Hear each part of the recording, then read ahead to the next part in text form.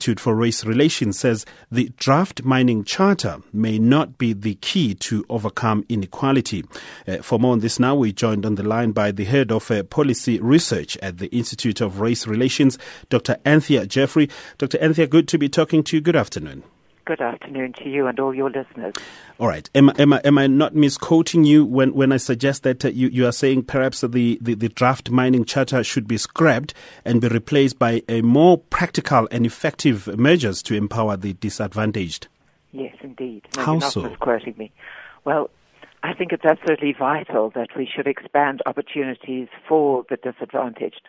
But we can't do that while we have growth at 0% of GDP, while we have unemployment at the rate of 36% on the expanded definition for the general population and at 67% among the youth.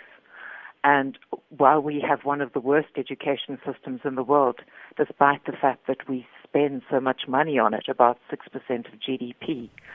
And also, I don't think we can expand opportunities in mining so long as we concentrate on policies that are very damaging to confidence and to investment, and which also benefit roughly 10 to 15% of black South Africans by bypassing or even harming the remainder.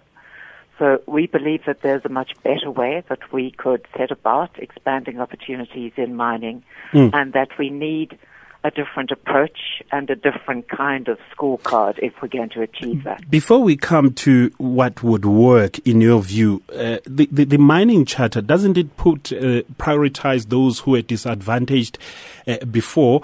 And it is not the way to remedy the situation, really, to redress, all the challenges that we have right now by empowering those who were not empowered by the previous regime.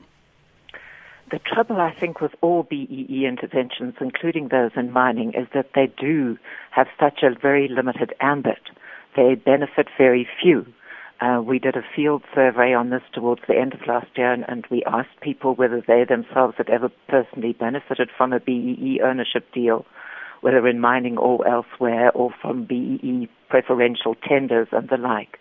And it was roughly 11% of black South Africans who said they personally had benefited, and the remainder had not.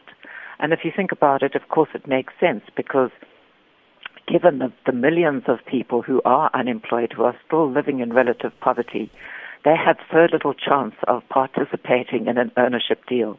The benefit of that is going to go primarily to the politically connected. Equally, they have very little chance of taking part of being appointed to a management post. Again, because so many people are unemployed, because our schooling has been so bad that it's very difficult. Also because the ambit is, again, too limited. There are a limited number of management posts that can be made available to the disadvantaged. Who should police that, Dr. Anthea, then to make sure that, the majority of the disadvantaged then benefit? I mean, the unions are party to this draft bill, and they should, in essence, perhaps be part of ensuring that there are share schemes in the mines, and the mining charter emphasizes that. Then if you suggest that it should be done away with, aren't you then contradicting the very point that you're raising, that it should advantages, the majority? No, if I can explain, I'm not contradicting that. I think there is a role for employee share schemes. According to the draft charter, 5% of a mining deal would have to be set aside for employees. But that's actually a small proportion. And again, those who are employed are relatively well off compared to those who are unemployed. But what we're saying is that we've tried the BEE redistribution route for more than a decade now. And our economy is not thriving, and the great majority of people are not managing to get ahead.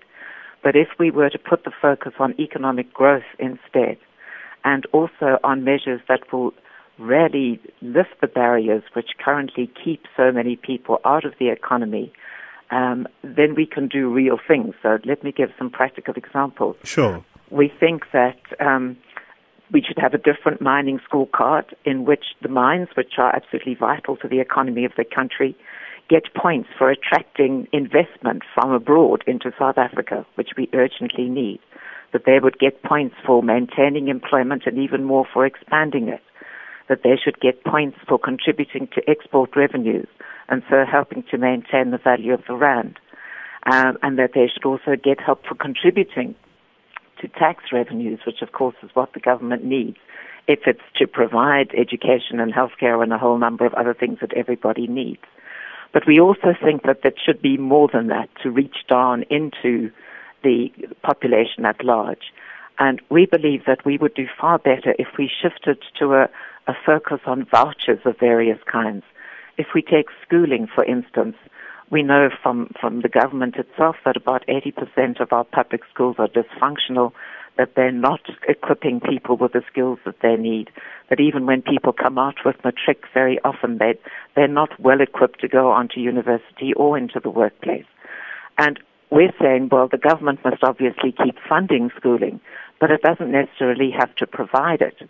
And some of the dysfunctional schools could be sold off to NGOs or businesses and the like. And every parent could be given a voucher which would enable him or her to decide what school he wants to send his children to. There would be a real choice available to the poor that at the present is confined to the middle class. And schools would have to compete for the custom of voucher-bearing parents. Sure. So they'd have a real incentive to improve. And the role of the mining houses industry, then in achieving all that you're highlighting, what would be the role of the mining houses then? Well, apart from adding to growth in the economy, which is vital, and jobs, which is vital, and the other economic things I've talked about, we think that the mine should top up education vouchers for the benefit in particular of people living in mining communities, perhaps also for their own employees, so as to give them a greater benefit than is generally available, and that kind of intervention would help more. Okay. And in the same way, we could have health vouchers that would make it possible for people to afford to buy medical aid or medical insurance.